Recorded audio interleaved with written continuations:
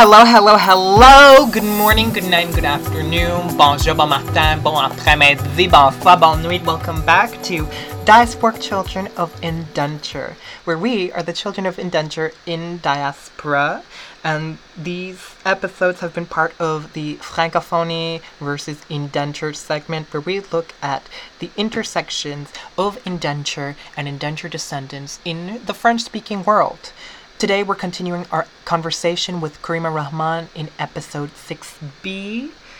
Karima grew up in Tiohtià:ke, which forms part of the Tiohtià:ke Nation, which is colonially known as Montréal, Quebec, or Montreal, Quebec, but now she lives in Toronto, colonially known as Toronto. You can find Karima on Instagram at Karima, Karimah__KR, and you can find her work, the Muslim Indo-Caribbean Collective, the MICC, at Muslim Indo-Caribbean Collective, and the Muslim Indenture Studies Center, the MISC, at Muslim Indenture Studies Center on Instagram, and look for her work. She's published several stories and articles, and she's working on a film, on a documentary about being Muslim Indo-Caribbean. Check it out, stay tuned, turn on notifications. Look for us, the Diasporic Children of Indenture, on Instagram. Turn on notifications there. Continue listening to our podcasts on Google Podcasts, Spotify, Apple Podcasts, Anchor.fm. Turn on notifications. Make sure you're the first to know about when our newest episodes are released.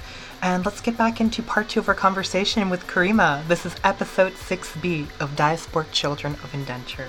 Thanks for listening. Have you experienced othering by other racialized people who don't share your indenture history or your indenture background that differs from the othering that you experienced by white individuals in diaspora? Okay, there's so much to unpack when looking at different communities, because we do know we experience, so yes, because of my identity I do experience racism from white people, but I do experience it from non-brown racialized people and other brown people as well. So one thing that I did want to talk about when I'm looking at the way that I'm othered within other brown communities is when it comes to other brown people within what I've coined as being the South Asian Indian authenticity purity hierarchy theory, and what I use as what terms I've coined as mainland South Asian Indian supremacy, mainland South Asian Indian privilege, mainland South Asian Indian gaze, and mainland South Asian Indian fragility, which are terms I coined that exist within this space. Although I may share a connection with mainland South Asian Indians in South Asian Indian spaces, I'm constantly told I am not quote-unquote South Asian or Indian enough, where mainland South Asians assume a position as gatekeepers who basically dictate who could claim South Asianness and Indianness and whom have the most power privilege to claim South Asianness and Indianness. So I think that's an important conversation to be had when we look at these South Asian Indian spaces. And when I use the term mainland South Asian Indian, I'm talking about those who migrated from what is known today as the South Asian region after partition, so after 1947, and their descendants. So when I'm looking at South Asian Indian spaces, it's overwhelmingly represented and equated as being mainland South Asian Indian. So basically that's the default. They're deemed the most authentic South Asian Indians. That leaves Indo-Caribbeans and the indentured diaspora as being seen as impure, polluted, and bastardized, and that's why I think it's really important to have that be impacted in what I coined as the mainland South Asian Indian supremacy and mainland South Asian Indian privilege. Because as someone who is a part of the indentured diaspora, including being Indo-Caribbean, I have experienced marginalization in South Asian Indian spaces based on the fact that my ancestors were displaced since 1838 and after, for multiple generations from South Asia, India, before partition, since I'm not fluent or speak fluently in any South Asian Indian language, since my parents were born in Trinidad and Guyana, not in South Asia, India, because my ancestors who were indentured laborers were externally viewed as being lower socioeconomic status and cast in many NRIs who moved more recently, in comparison to them. And when saying this, I acknowledge that I have a lot of power and privilege in not experiencing casteism in India or being a part of the recent diaspora. These are ways that Indo-Caribbeans are marginalized that are so problematic, especially since there would be no, for example, there would be no South Asian Heritage Month in Ontario, Canada without the Indo-Caribbean community, who can be attributed to its existence by advocating, using grassroots mobilization and lobbying for an inclusive celebration of South Asian culture in the South Asian Heritage Act 2001, yet Indo-Caribbeans were visibilized in South Asian Heritage Month events. And part of this problematic marginalization or silencing or invisibilization of Indo-Caribbeans in Indian, South Asian, and indentured diasporic spaces is due to the retention of a lower degree of South Asian Indian languages. For example, Bhojpuri, Awadhi, Urdu, Tamil, under colonization than other indentured diasporas and than mainland South Asian Indians. This is with the exception of Suriname, where Suriname is spoken. But this leaves me as a Muslim Indo-Caribbean as regularly marginalized, silenced, and invisibilized in these spaces, since mainland South Asian Indians, especially Hindus, are deemed more authentic, pure South Asians or Indians, where they have more power, privilege in claiming Indianness or South Asianness. And in that same breath of saying Indo-Caribbeans cannot claim this, mainland South Asians and Indians continue to culturally appropriate Indo-Caribbean culture. They listen to the music, speak with the accent, eat our food, and don't realize how problematic it is and the power privilege they hold in South Asian and Indian spaces. And then when it comes to other brown people, within what I coined as the Indian indentured Indo-Caribbean authenticity purity hierarchy theory, we also have terms that we need to unpack that exist that I've coined as Hindu Indian indentured diasporic Indo-Caribbean privilege, including Hindu mainland Indian privilege, Hindu indentured diasporic privilege, Hindu Indo-Caribbean privilege. We have Hindu Indian indentured diasporic Indo-Caribbean supremacy, which includes Hindu mainland Indian supremacy, Hindu indentured diasporic supremacy, and Hindu Indo-Caribbean supremacy.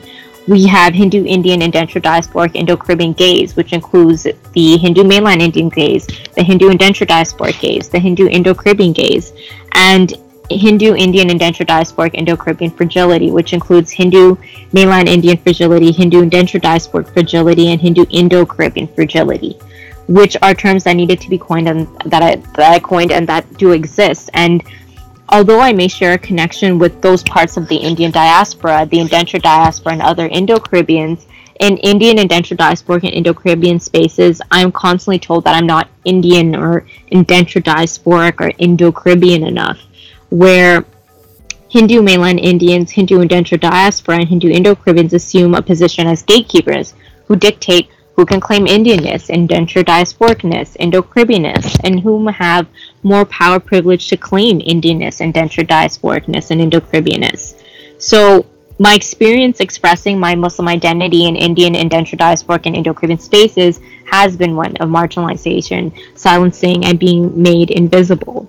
So Indo-Caribbean, indentured, diasporic, and Indian spaces are overwhelmingly represented or equated as Hindu as the default, where Hindus of especially upper caste, Brahmin, North Indian, Indo-Aryan language-speaking backgrounds are deemed quote-unquote authentic Indo-Caribbeans, indentured diaspora, and Indians, leaving Muslims deemed as quote-unquote impure or polluted or bastardized.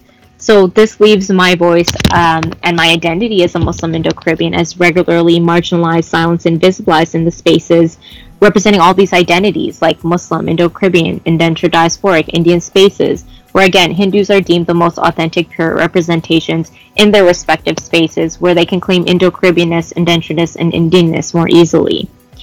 So a part of that experience of being Muslim Indo-Caribbean is I not only carry the intergenerational trauma and violence that stems from indentureship, but I also experience oppression and carry the trauma of anti-Muslim racism in Indo-Caribbean, indentured diasporic, Caribbean, West Indian, Indian, and South Asian spaces back home and in Canada.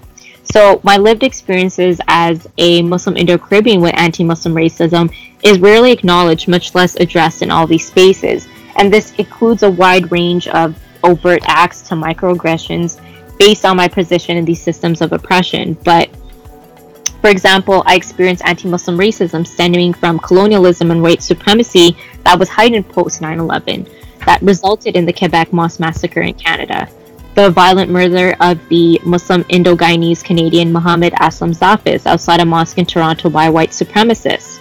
And along with this, as a Muslim Indo-Caribbean, I endure anti-Muslim racism stemming from Hindu supremacy, Brahmin supremacy, as well as Hindutva ideology or saffron politics, rooted in Nazi fascism, with the goal of creating a Hindu state or Hindu Rashtra promoted by the Sangh Parivar, which includes but is not limited to the BJP, VHP, RSS, HSS, and in Indo-Caribbean indentured diasporic Indian and South Asian spaces. This is the context I coined the terms Hindu Indo-Caribbean supremacy, Hindu indentured diasporic supremacy, and Hindu Indo-Caribbean privilege or Hindu indentured diasporic privilege, because it's important to note the distinction between Hindutva and Hinduism also, because Hinduism is a beautiful religion of peace, as all religions are, but Hindutva, on the other hand, manipulates history and memory, culture, scripture, Indian and Hindu, as all extremist fundamentalist versions of any religion does.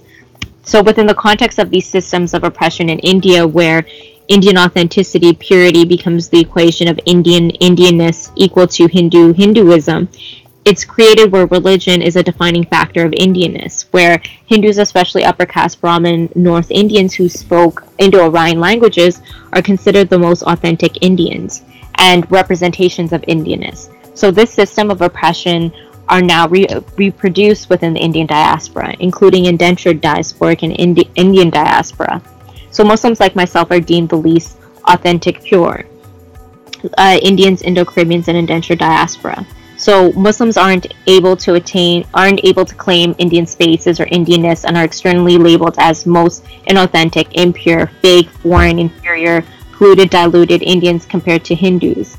So it's important to note that Dalits, scheduled tribes, Adivasis, and indigenous communities present within across all these regions are the most oppressed in all these spaces. And as a Muslim, I experience anti-Muslim racism in Indo-Caribbean, indentured diasporic, and Indian spaces, where my Muslimness is problematically vilified and externally labeled or policed due to equating Muslims as being inauthentic, impure, polluted, foreign, alien, and a dangerous security threat or terrorist, intolerant in comparison to the tolerable Hindu, backwards, or practicing a bastardized version of Indian culture.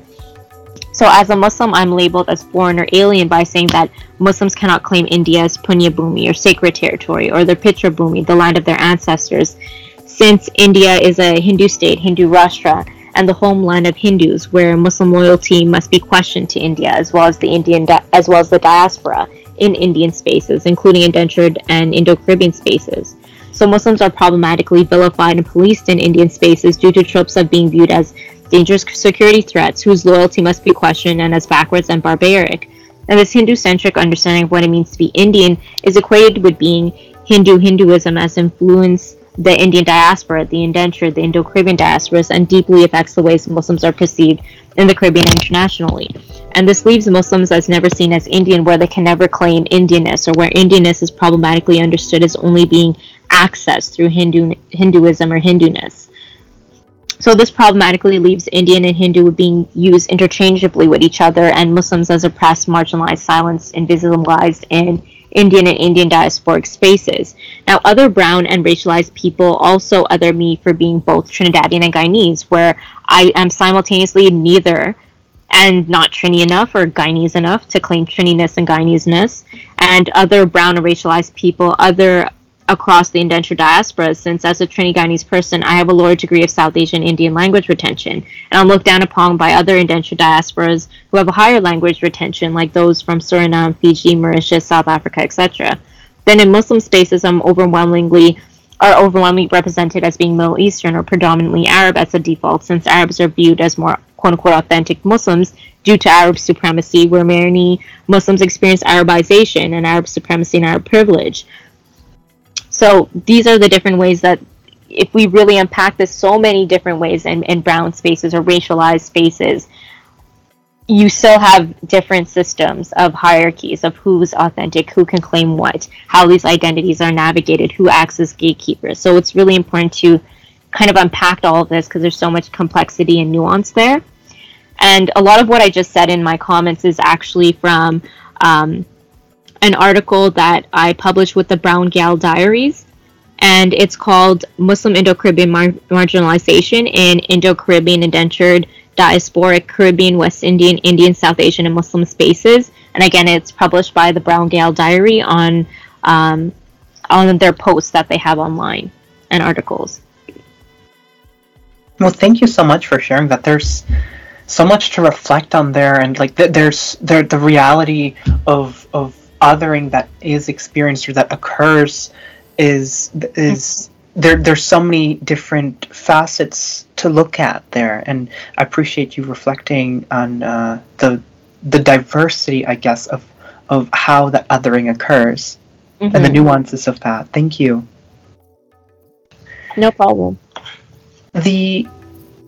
Another question I have for you is about the idea of Creolization and Creole, I guess, generally. But for those, I mean, Creole or the idea of Creolization comes from the mixing of different cultures together in diaspora. In diaspora, but before diaspora, but that's not what I meant to say, but it does apply in a degree. But what I meant to say was it through colonization, with bringing people together through slavery, through indenture, and the birth and the creation of different cultures through that as Creolization. And yes, there's a diaspora component to that there, and I suppose there are multiple layers of diaspora that come with the multiple layers of migration that we talk about when it comes to our own specific identities.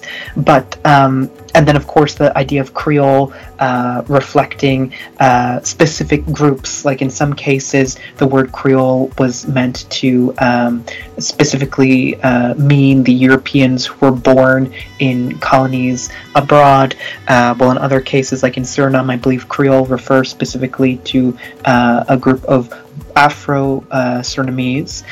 But anyway, my question was, do you relate to the thought of Creolization being part of your identity or part of your culture? So I'd say that due to the understanding of Creolization as being this form of mixing, it's very important to acknowledge that that is a part of identity and culture. And Indo-Caribbeanness is definitely influenced and rooted in indigenous, African, Asian, South Asian traditions and culture, which then many do refer to as being that mix and that Creolization. So that's the foundation of the Caribbean and looking at Caribbeanness and Caribbean identity and Caribbean history. So I think that is an important term to unpack, and we need to continue unpacking it and what that means in different spaces and across different contexts and time. But it is definitely that mixing. Well, I guess a lot of people don't foresee or consider brown people or speaking French in any capacity. And would you be willing to talk about some of the, I guess, what is the word? So would you be willing to talk about some of the responses that you've gotten when people come to realize that you speak French as a non-white person, or also as a non-black person? And I guess there's an assumption that a fair amount of black people also speak French through their own colonial history. So the thing is, I always get shocked responses when I speak in French as a brown person, specifically in Toronto, not in Montreal because it's more default. It's there, yeah. It's not as shocking. In fact, they would start yelling at you if you don't speak in French. So it's quite a different context. But when I'm in areas that aren't predominantly French speaking, there's always shock. There's always how did you learn that? Like what happened that you're able to speak French? There's always such confusion about, well, why is there an interaction or between brown communities in the French language? What's going on there? That history isn't understood, or the fact that so many people from Quebec do migrate to different parts of Canada, and a lot of them are brown and do know how to speak French. Through having bilingual jobs in Toronto, I ended up meeting a lot of other brown people who have those same types of reactions where people are constantly shocked when they speak French. Anytime I hear that someone is from Mauritius, it's no shock. I'll be like, okay, you can speak French as well. That there's that level of understanding. But for others who don't know about that history, there's always that.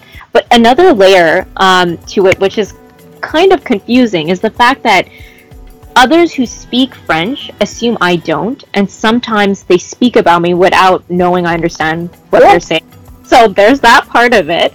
And then there's also, I always hear Parisian French people making fun of the Quebecois accent. Yep. So that I have when I speak French. So then it's like, it's seen as being lesser than, due to this superiority complex of the Parisian French as being this flowery, beautiful French. And even in the hiring process, I know that there is there's a tendency to lean towards the Parisian French rather than the Quebecois French. So that's an interesting nuance in itself. When talking about even the shock of being able to speak French, there's also, well, which form of French is, like, what is the hierarchy within the accents in the French language also. There are so many levels and nuances there. Oh, yeah. That means this is this part 2 of the episode? We need a separate episode just for that, just packing the levels of French. That's season 3 of the podcast. I love that there's going to be a season 3. I'm here for it. Oh my gosh, I don't know if I'll get that far, joke, but we shall see. Maybe. Yeah, no, that is so true, and that's something that resonates with me. Though of course I didn't grow up in a francophone setting. I grew up in here in New York in Lenape-Hoking, but those are things that I've experienced as well over the years. Okay, so the next question is about language policing in diaspora, and that can look like so many different things. To like, your English is laced with Creolese and Caribbeanisms to actual legislate or being teased about that, or teasing your own parents and you growing up speaking North American Canadian English. I'm sorry, I'm not saying you specifically, but I mean just generally. But then also the idea of like legislation, like in Quebec's Loi 101, and the idea of this Quebec being a francophone province and needing to control that and control the languages available in oh my gosh, comment est-ce qu'on peut dire entreprise en anglais? Businesses. In between businesses and signage and documents available, and now the for the city of Montreal, Ajage and Jahaga Nation, there's the mayoral election now, and what's her name, Valérie Plante, saying that Montreal is a purely French-speaking city, and sort of rejecting or denying the idea of embracing Montreal being the bilingual city in sort of, I guess, a legislative or governmental capacity. When in reality, that is the reality of Montreal. It's a bilingual city. But how has language policing in its many different forms, from little things in everyday life to legislation or political conversations or political movement, how does that shape your experience growing up in diaspora as a child of indenture? Wow, this is such a loaded question, but like, like I don't even know where to begin with this. There's so much. C'est trop là, c'est bien, c'est trop. C'est trop, c'est ça. Oh my goodness. It's sometimes you just get so frozen, or you just, the amount of anger I have towards, I don't understand how this has been. But the thing is, I'm also not shocked at the same time, because this has been going on since I was a kid, before I was a kid, since my father and mother were in Quebec. These continuous conversations over language and the way that language is policed have been ongoing. And I think it's so important to talk about language policing, because beyond the French context, beyond the context of Quebec, this happens within our communities in so many different ways. So I think this is such a good question. And that was a good example of systemic language policing. And I did experience that as someone who was forced to speak French in Quebec. But also, when we look at language policing, we could also look at it as being this experience in school growing up where certain words, when I said, for example, as having a more of a Trini and Guyanese accent. So as a child, with my parents being the ones who taught me English, and hearing my parents speaking in English with a Caribbean accent growing up, I would tend to have a Caribbean accent when speaking certain words more. So before I started the colonized Eurocentric curriculum of pre-K, kindergarten, elementary school, etc., that colonized me where whiteness and the representation of whiteness as the status quo was seen as the way whiteness is equated to being Canadian, which includes how English is spoken and taught in Canada and in the classroom in this very anti-Indigenous, racist, colonial way of thinking. This is the setup. This is where I have a memory where I was in school and children were making fun of the way I would pronounce words with more of a Caribbean accent and the way that I learned them from my parents, such as saying calendar instead of calendar, or tree instead of three. Like, I even have to think about it. Or being told by a teacher that I can only speak in class when I learn to speak properly in high school. So at the same time, I acknowledge my power privilege, and I do experience from being born in Canada, and I do have an accent where I have close proximity to whiteness. And within that same space, my way of pronouncing things as a child has been colonized to make me fit into the colonial mold of how a white, quote-unquote, Canadian accent should be. So this is a form of language policing. This is a form of language policing that I experience when also not only in the context of school, but also when I'm interacting with mainland South Asians and mainland Indians in the way that I pronounce Hindi or Urdu words, where I'm seen as bastardizing the language as an indentured diasporic or Indo-Caribbean person. So that's another form of language policing. The language policing that happens to me as a Guyanese in Trini spaces, or as a Trini in Guyanese spaces, where if I mix up the version, right? Oh my god. I cannot tell you how much this just infuriates me. Why do we have to have so much things about curry, chicken curry?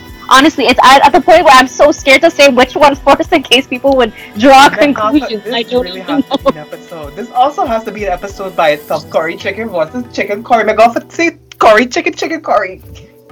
Honestly, and then you're saying Kaskuru or Hassan, you're like, oh gosh, it's like Ginip Chenet. I don't know now. And Gaffin, oh yeah, but he's like, it's too much. Like, if you say a specific word, that means I'm only digging up one side. Like, no, I am everything at the same time. But it's so real, the language policing and this idea of superiority complex. And I see this in both spaces. I would see with full certainty Guyanese people would make fun of the way that Trini people would talk and like accent that they would have. In the same direction, in the same breath, Trini people would sit down and talk about how Guyanese people pronounce things a specific kind of way. And I'm just there stunned. Like, how do you all not see how alive colonialism is right now with this divide and conquer, with all of this ways that these are different ways that they're creating these ideas of how one is more superior than another, when we all need to look at how we need to stand in solidarity, how we were all colonized. It's just, there's a lot of decolonizing we need to do. That's one thing I do have to say. And like, even when we look at language policing, as being someone born in Canada, when I'm pronouncing Caribbean, Trini, Guyanese, Hindi, Urdu terms, due to being born here, the assumption is that I don't know sometimes Caribbean or Trini or Guyanese dialects because I'm born in Canada. A lot of people have that assumption, or the assumption that I do not know any Hindi or Urdu because I'm an indentured diasporic or Indo-Caribbean person, or that I won't be familiar with Tamil or Bangla music because I'm an indentured diasporic or Indo-Caribbean person, or that I experience, or the ways I experience language policing from other indentured diasporas that have maintained a higher degree of Indian language retention, like those who are from Suriname, Fiji, Mauritius, South Africa, etc., who look down on the fact that I'm a Trini and Guyanese person and I have a lower degree of Indian language retention. And that's another form of language policing that is really alive, that we don't speak about across the indentured diasporas. That's really important to have as a conversation because, for example, when I went to a conference,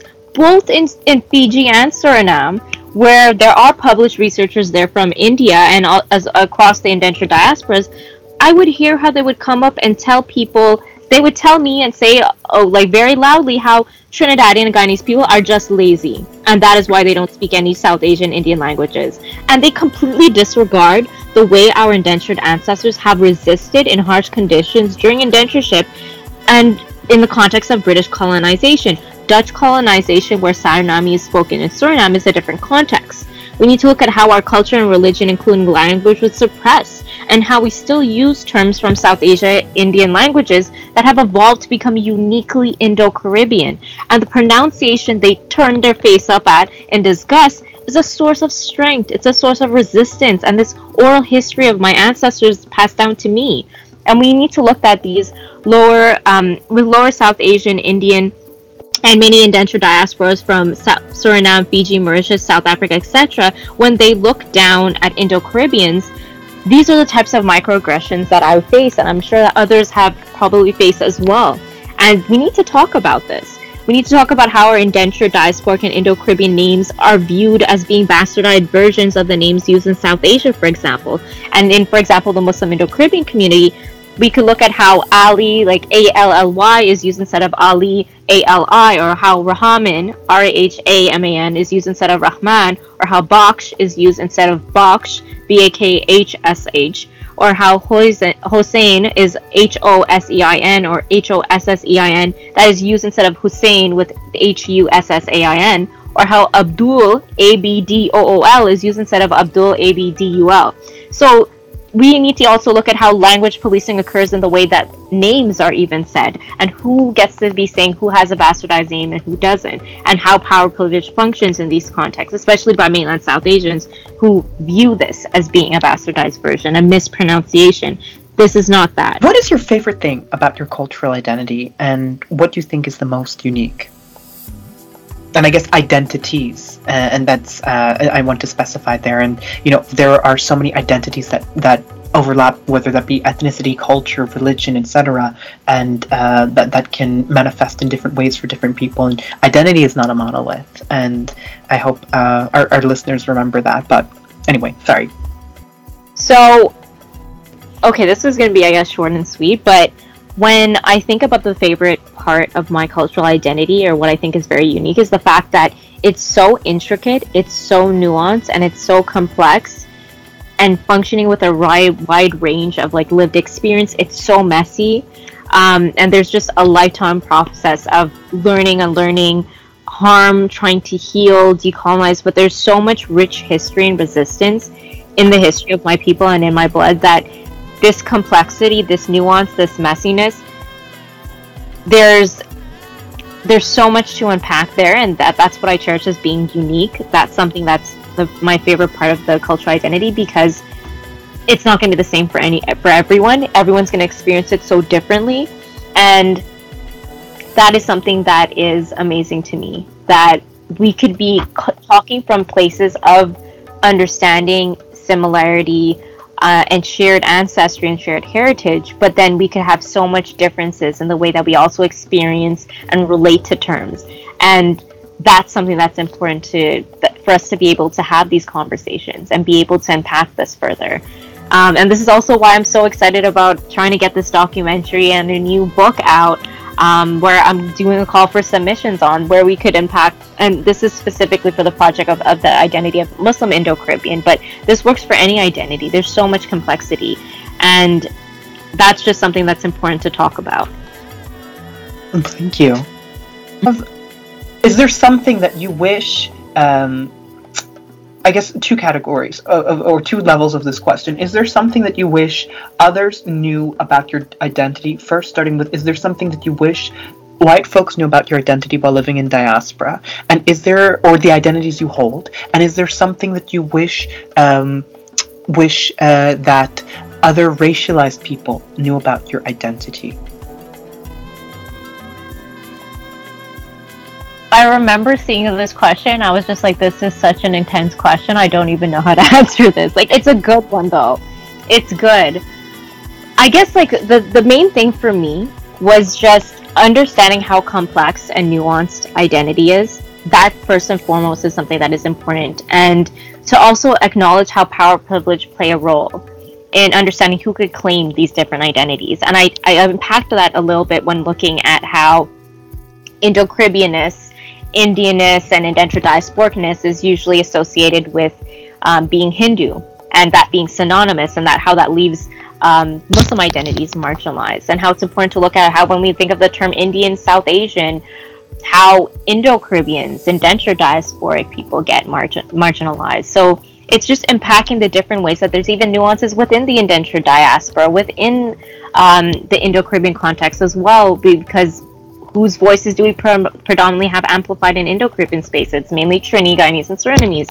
So it's also important to unpack and be as nuanced as possible when we're looking at these identities, and also tying it back to when we're unpacking identities, there is so much diversity when we look at neurodiversity, when we look at disabled identities, when we look at LGBTQ plus identities, when we look at the different ways that we identify from language, culture, religion, and even the subcategories with it. There's so many subcategories, and we need to acknowledge all of this, the different romantic identities. There's sexual identities, trans identities, gender fluid identities. There's so many different ways that you could identify within these cultural identities, but also attaching all these different parts of your lived experiences. Because when we look at identity, it's not just cultural background, there's so many other aspects of that.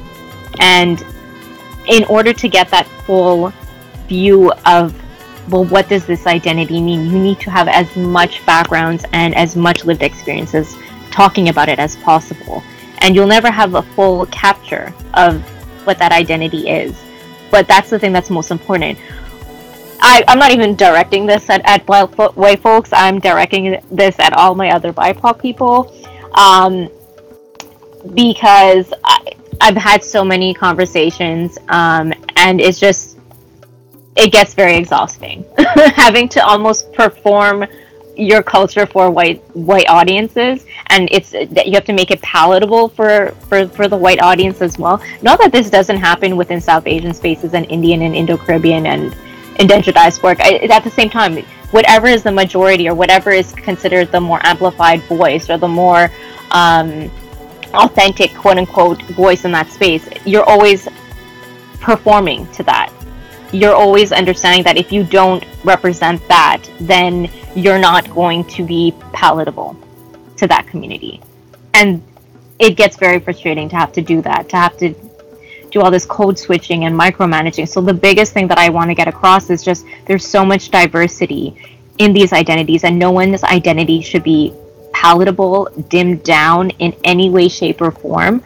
You are valid. Your multiple identities are valid. And you just being here is an act of resistance, honestly. And there's so much strength in you. So that's what needs to be told. How this complexity is loved. You are loved. These are the conversations we need to have. We need to heal. We need to be able to show care towards so many different identities in our community, because each identity is so special and so unique. And that's something that I don't think we get to have conversations about and hear or talk about. It's never from that place of care and love. So I think that's the thing that's most important for me. Thank you so much.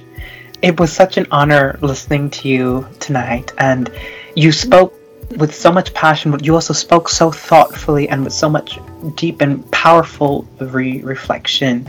And I hope that our listeners can reflect on these experiences, maybe have something that resonates with them, but also have something that they learn and take away from this that leaves them reflecting more as well.